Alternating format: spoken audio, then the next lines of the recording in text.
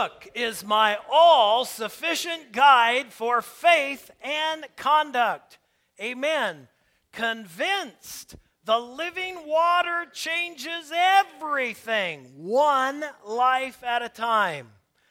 Praise the Lord that His grace and His love has changed everything. That change continues to happen. We're in a series called Blueprint. Blueprint. And it is a series regarding the family. It is a series regarding God's plan for your home. I have said that as we tackle these areas, I have seen before that when you take on and you begin to stake out some of this ground, especially in your own family, that you are going to experience spiritual warfare. You're going to experience it in your home. You're going to experience it in our local church. Because this is one of the areas that the enemy has had such a strong foothold in our nation. We have kind of let loose some of that territory and let him have lots of areas in our home, and we have also gotten away from the blueprint of God's plan for our home. Now, when we are following God's blueprint, the whole idea is that there is no more of a powerful witness for the world than starting right in your family unit. You've heard me say, if you are in a family unit, whether not just husband and wife, a brother, sister, uncle, aunt, whatever your family is, that is the place that your witness ought to be the most effective and powerful. If you really, with being filled with the Holy Spirit and God's love, can't reach out to your family, something's wrong. You're walking in your flesh and not the Spirit. Because when you allow yourself to be controlled and when you allow that, or to be, I should say, in the walking in the Spirit, because God won't possess you, okay? But when you allow God to be in control, He will give you what you need for your family. I have seen so many that have talked about wanting with passion to go out and reach the world for Jesus, and they let their kids go to hell in their own house. They talk about having such zeal for wanting to see souls saved and wanting to be a powerful witness, but they won't be a witness to their own family. They won't love their own spouse. They won't love their own kids. This is something that, as James says, ought not be. Fresh water and salt water don't come from the same thing. And so we've got to line up and allow the Holy Spirit to line us up so that our homes can become that powerful, effective witness to the world. And that's what we're talking about, is God's blueprint for the home. And then today specifically, we are talking about, as we move along here, that God wants us in our marriage, and we're still talking about specifically in the marriage now, for there to be a friendship. Now you say, well, of course, Pastor Brian. Well, before we say, of course, let me tell you, liking the person you go to bed with. Yes, it is kind of a play on words, but unfortunately and tragically, I will tell you, both inside and outside the church, there are many who are married together. They're having sex with one another, and yet they hate one another.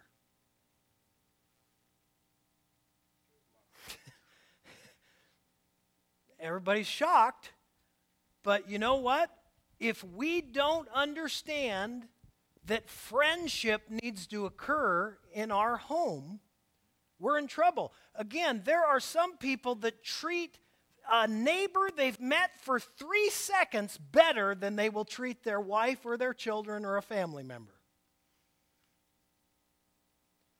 We take we take our family members for granted. We think, well, they know who I am. They can live with it. Oh, really? Whatever happened to the power of God to change your heart? Well, if God had just changed them, well, God wants to change you. And if God would change you, if you'd allow God to change your attitude, maybe you'd see a change in their attitude. See, it's always easy, and as I've said, that's why I write my name in the Bible. I will say it again. I encourage you again. Write your name in the Bible. When it says, everyone call on the name of the Lord, I put my name. Why? Because you know what? I think of all kinds of people that need to call on the name of the Lord, but the first one that needs to is me.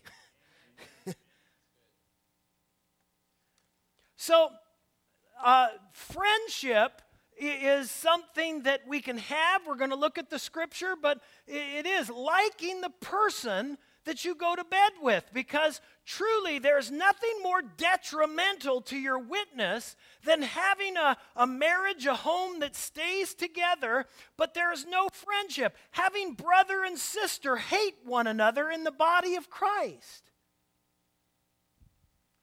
That ought not be. Something's wrong. Where is the Spirit of God in our homes?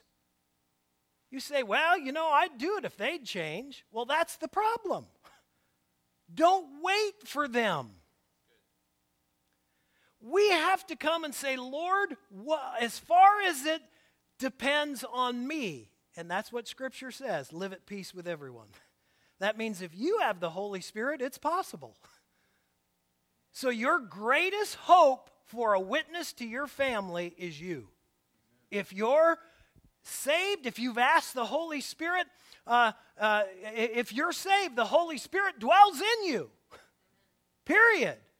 So ask the Spirit to help you love them. And so this is what friendship is about. So let me also say this. If you're here and you want to apply this to just relationship, friendship in general, you certainly are going to be able to do that. So this is not just applicable to your family. It is being applied to every relationship. If you want to be a friend, these things that I'm going to share this morning, these 3 things, if you will start doing them, you will be a good friend.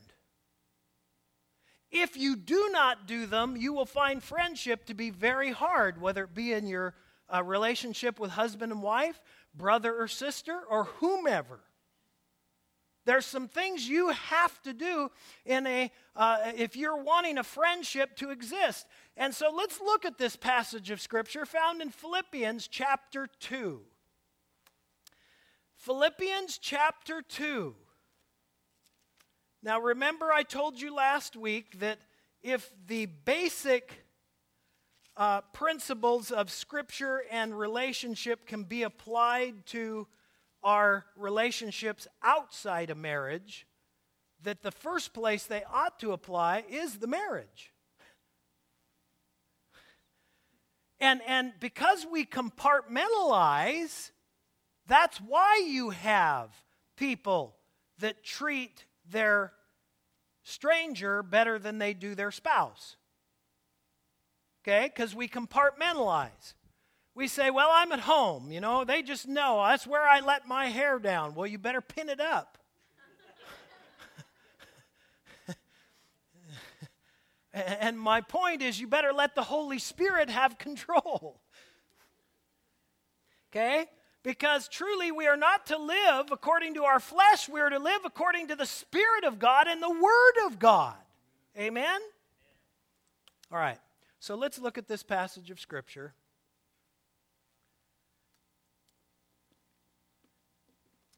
And we're starting at the 2nd chapter of Philippians, verse number 1.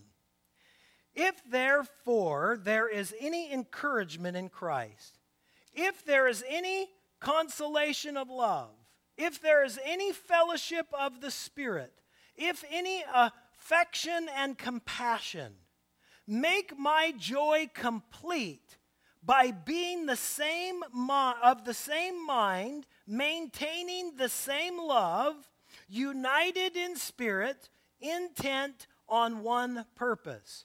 Do nothing from selfishness or empty conceit, but with humility of mind, let each of you regard one another as more important than himself. Do not merely look out for your own personal interest, but also for the interest of others.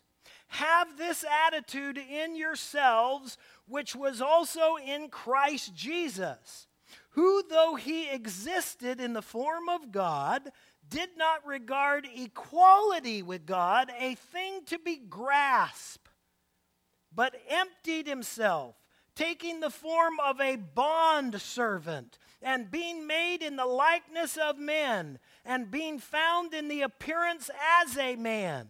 He humbled himself by becoming obedient to the point of death, even death on a cross. Therefore, also, God highly exalted him and bestowed him the name which is above every name. And we know that that person is Jesus, the name that is above every name, the name that is above heaven and above the earth and below the earth, everywhere. The name of Jesus, everything will bow to that name. So as we look at this, there are three specific things that I want to share with you out of this passage of Scripture that are going to help you become a better friend or help you to have friendship in your marriage, to help you like the person you're going to bed with. Okay? Now that's in the marriage. But it starts there. And I say that because, unfortunately, not just outside the church, but inside the church, I have met so many that are in such strife with one another relationally because they have no friendship. They have not based their relationship on friendship. And most of the time, 99.9% is because of, that's right, the person that is standing there pointing their finger at their spouse. So, the first thing that I'm going to say, if you want to be letting the mind of Christ into your relationship, first of all, again, as a Christian, guys, this is a fact. There should be no better friends on the face of the earth than that of a Christian. Someone that has the Spirit of God ought to be and know what it is to be the best friend. And if we aren't being that, then we're walking in our flesh, not the Spirit. And if you're there, number one, I will be the first to tell you, I have had many moments in my life where I've been at that spot with my own family. And what do you do then, Pastor? What can I practically do if I find myself there? You submit to God and you say, God, my flesh doesn't want to, but your word says the Spirit of God within me will power me. In Romans chapter 8, verse number 11, if the same Spirit that raised Christ from the dead lives in you, He will quicken your mortal body by that power. So that same power that raised Christ from the dead will empower you to be a friend. Boy, Pastor, you don't understand who I'm living with. I do, because they say the same thing about you. That's our human nature, isn't it? I mean, if we were all honest, we all have that. So all of us, number one, know that our homes aren't perfect. But the only time that they're walking as a powerful witness is when someone in the house is yielding to the Holy Spirit. Hallelujah! When the Holy Spirit is present, He can do more in your family in 3 seconds than you can do in a lifetime. Allow yourself to be filled with the power of the Spirit, to walk in the Spirit, and you will not find yourself out of friendship with each other. All right. So the first thing I'm going to ask you to do, if you want to cultivate friendship, you better be a planter. You say, what does that mean, Pastor? A planter. Listen to what this says. First of all, let's go back. You noticed in my showing you the scripture here that there are 4 ifs. If. And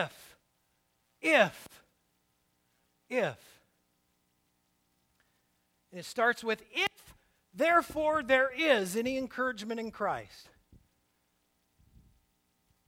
Well, let me ask you, is there any encouragement in Christ? Yes.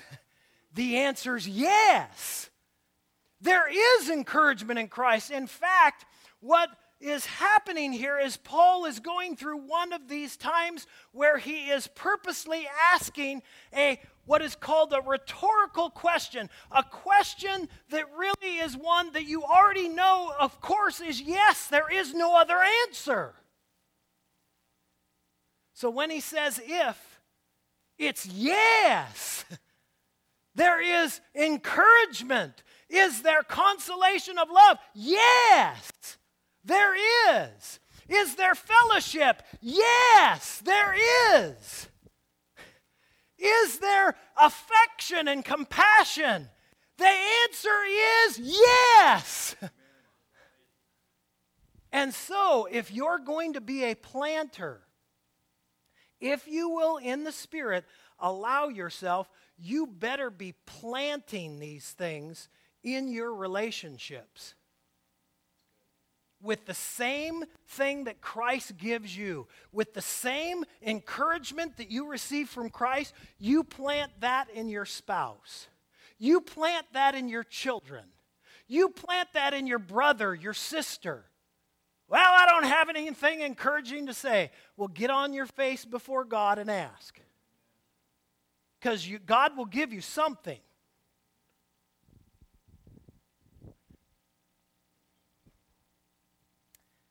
You know, here's where truly there is some of this that if you want to be a good friend, you have to be a friend.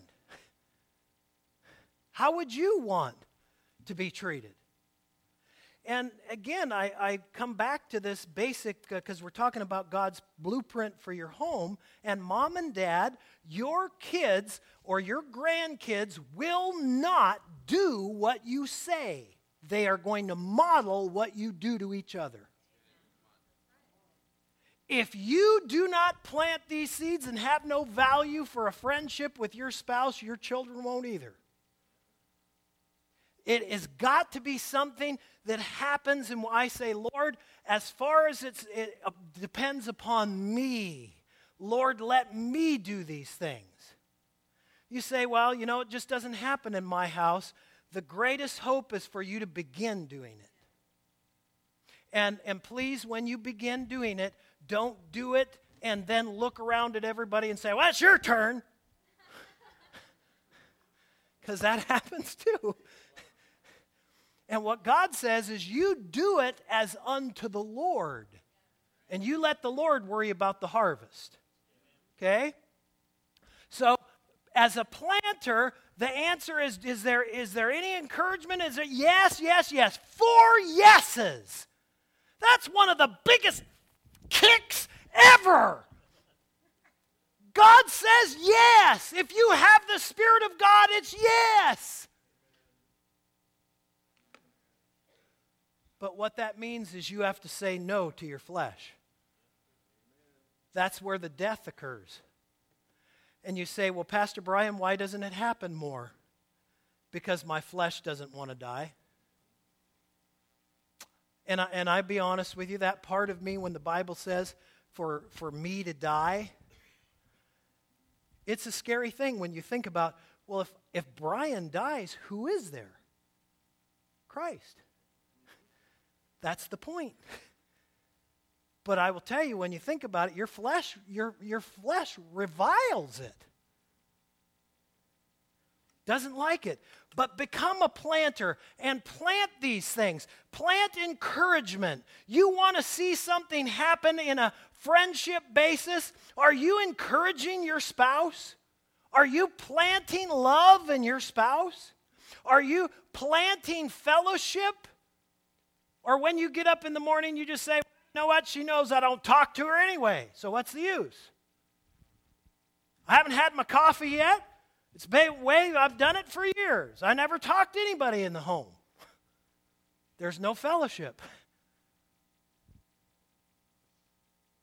Mom and dad get home, sometimes if both of them are working, and no fellowship. TV comes on, no talking at all. Do you realize, this is just a fun statistic, talking about fellowship.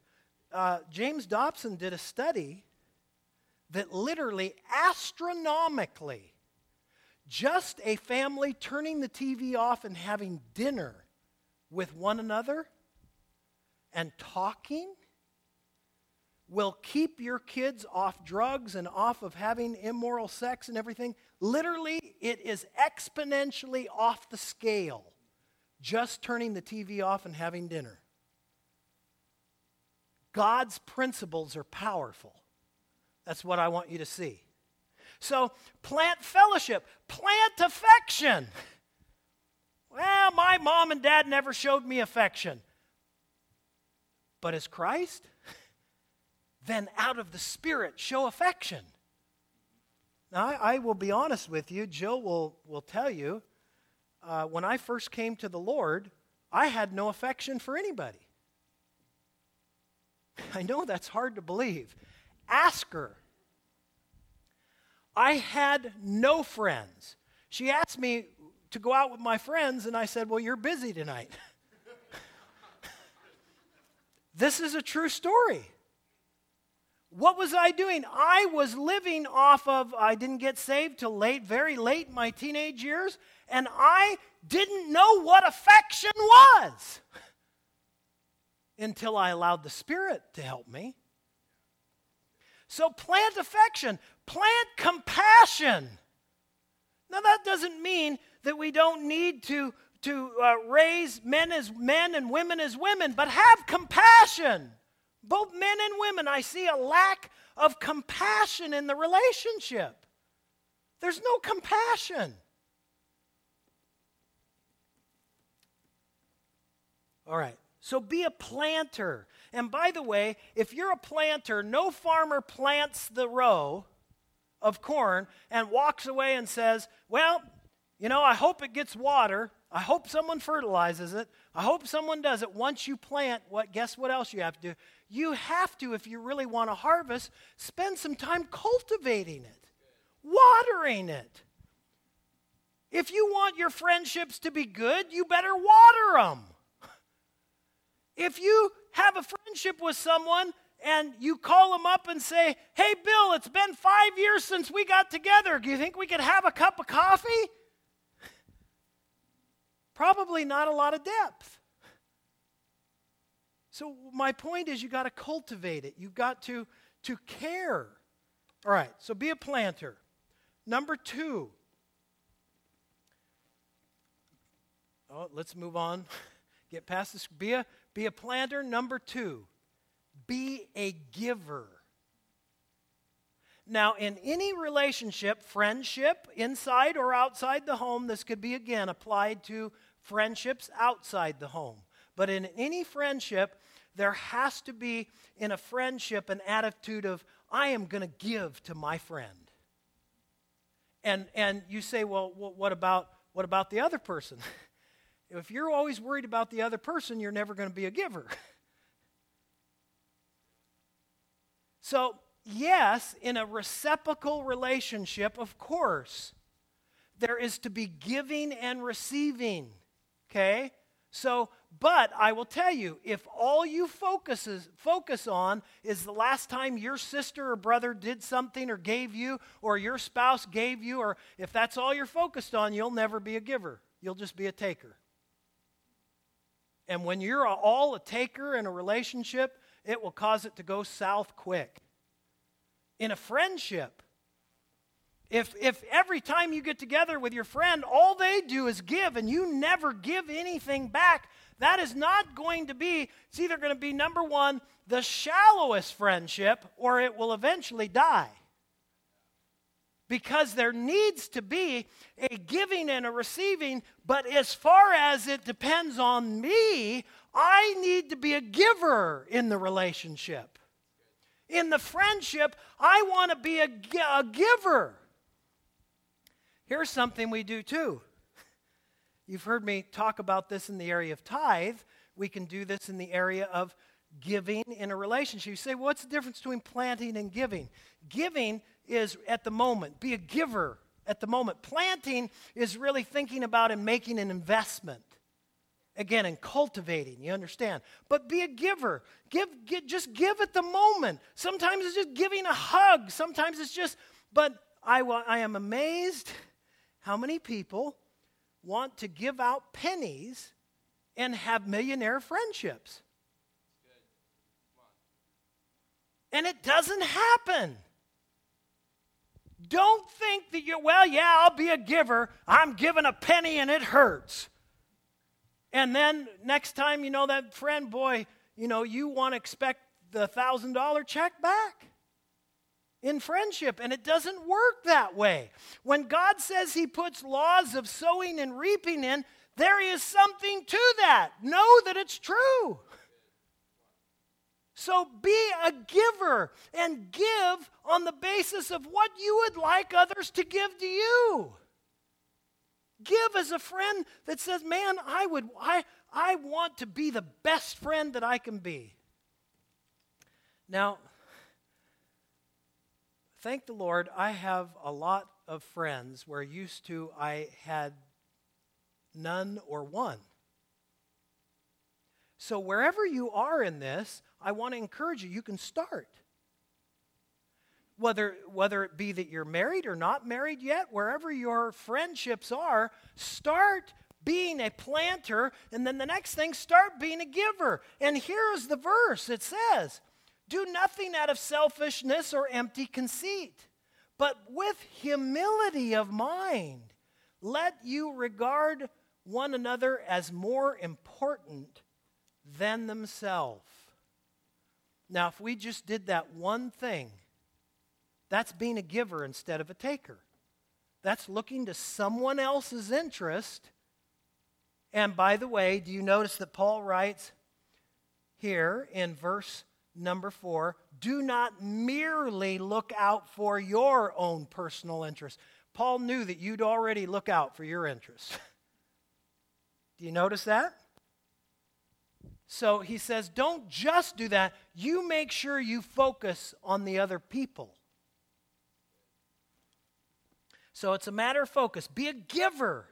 Have that giving mindset. Have that mindset that says, Lord, I am going to do it. And then on top of all that, in being a giver, he says, and I marked it in green as you went down our scripture verse, have this attitude. What attitude? The attitude of Jesus Christ. He was the greatest giver. Amen. He gave it all. I mean, I can't even imagine. I went through this again the other day. Lord, I really can't comprehend what it was like to have Pilate standing in front of God himself demanding, don't you realize I have the power to crucify you or let you go? Everything within me, my Muay Thai just comes out at that moment. I literally, if except for the grace of God, would beat him about the head and shoulders. But what does it that Jesus does? He looks and he says, recognizing the real authority, including that God was over him, what did Jesus say? He says, you have no power over me if it weren't first given to you from above. Wow! Whew! Unbelievable.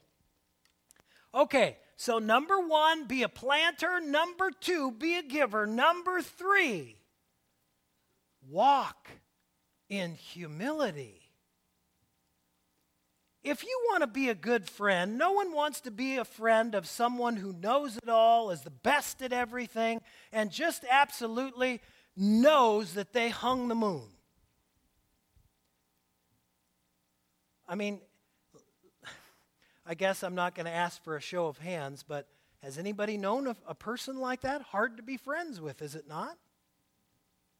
But if you want to cultivate friendship, and unfortunately, believe it or not, I've seen this in homes. I've seen it with mom and dads. I've seen it with brother and sister and extended family. There's no humility at all. None. And when someone does talk about, or when they are in a moment of humility, they get out of it as quick as they can. But Jesus, it says, knowing that he was God. He knew he was God. He emptied himself. When it says that he relied on his heavenly Father, I've been in this, it's kind of a theological, little bit of a discussion. But people say, well, of course, he was Jesus. He knew. He knew because he relied on his Father. You understand when it says he emptied himself, it means he emptied of those godly attributes, and he relied on the Holy Spirit and his heavenly Father. That's why he says, I don't do anything unless I see my Father do it first. You've heard me say, Jesus models everything. He never asks us to do anything that he isn't willing to do himself. How do I know that you can walk in the power of the Holy Spirit? Because Jesus did it. You hear me? We get there, yeah, of course it was Jesus, yes. And I know that Jesus was perfect. He was sinless. He was the Son of God. But he was tempted just like us in every area, yet without sin. And so don't excuse us. Don't excuse our behavior. Is humility possible? Yes. And, you know, I love that song. I've got a couple dents in my fenders, a couple rips in my jeans. And it's obviously just a pop song, but the point is, you're not all that in a bag of chips. Okay? We've all got flaws, like the paint falling off the house. There are areas in our life where we need to understand humility. And if Jesus could empty himself and walk in humility, we certainly need to. You'll be surprised what friendship will do in your house if you will just admit there are times where you aren't always right. Or when you're sometimes wrong. That will just do huge things to cultivate friendship.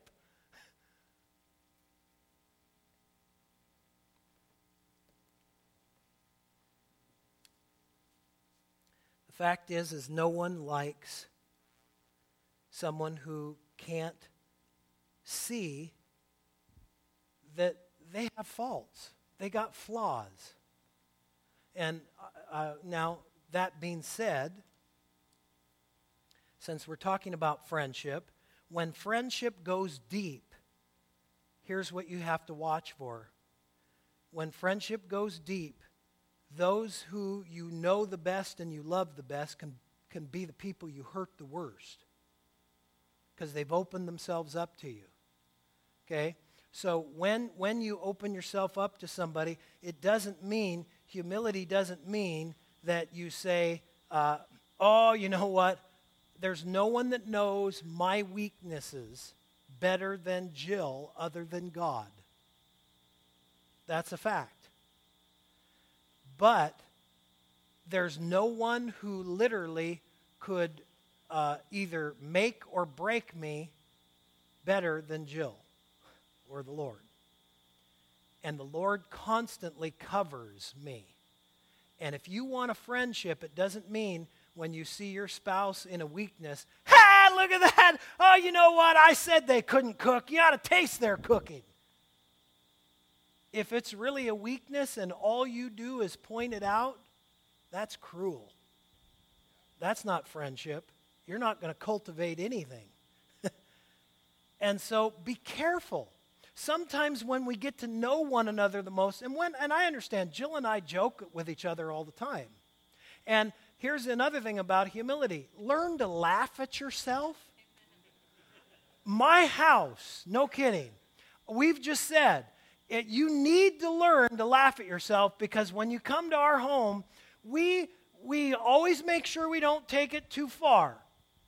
But you got to learn to laugh at yourself. Because we're funny. If you've never been in our home, we are. I mean, but again, it's never at the expense of grinding someone into the dust, but it's just understanding that, you know what, I am sometimes a goofball. I do say, I remember one time, just something, my kids still laugh about it today. There was one time that I was distracted and the kids were out doing something in the yard, and Samantha yelled out or did something, and I ran out there to see what was happening, and I said, "Spencer, put down that stick. Don't hit your sister with that."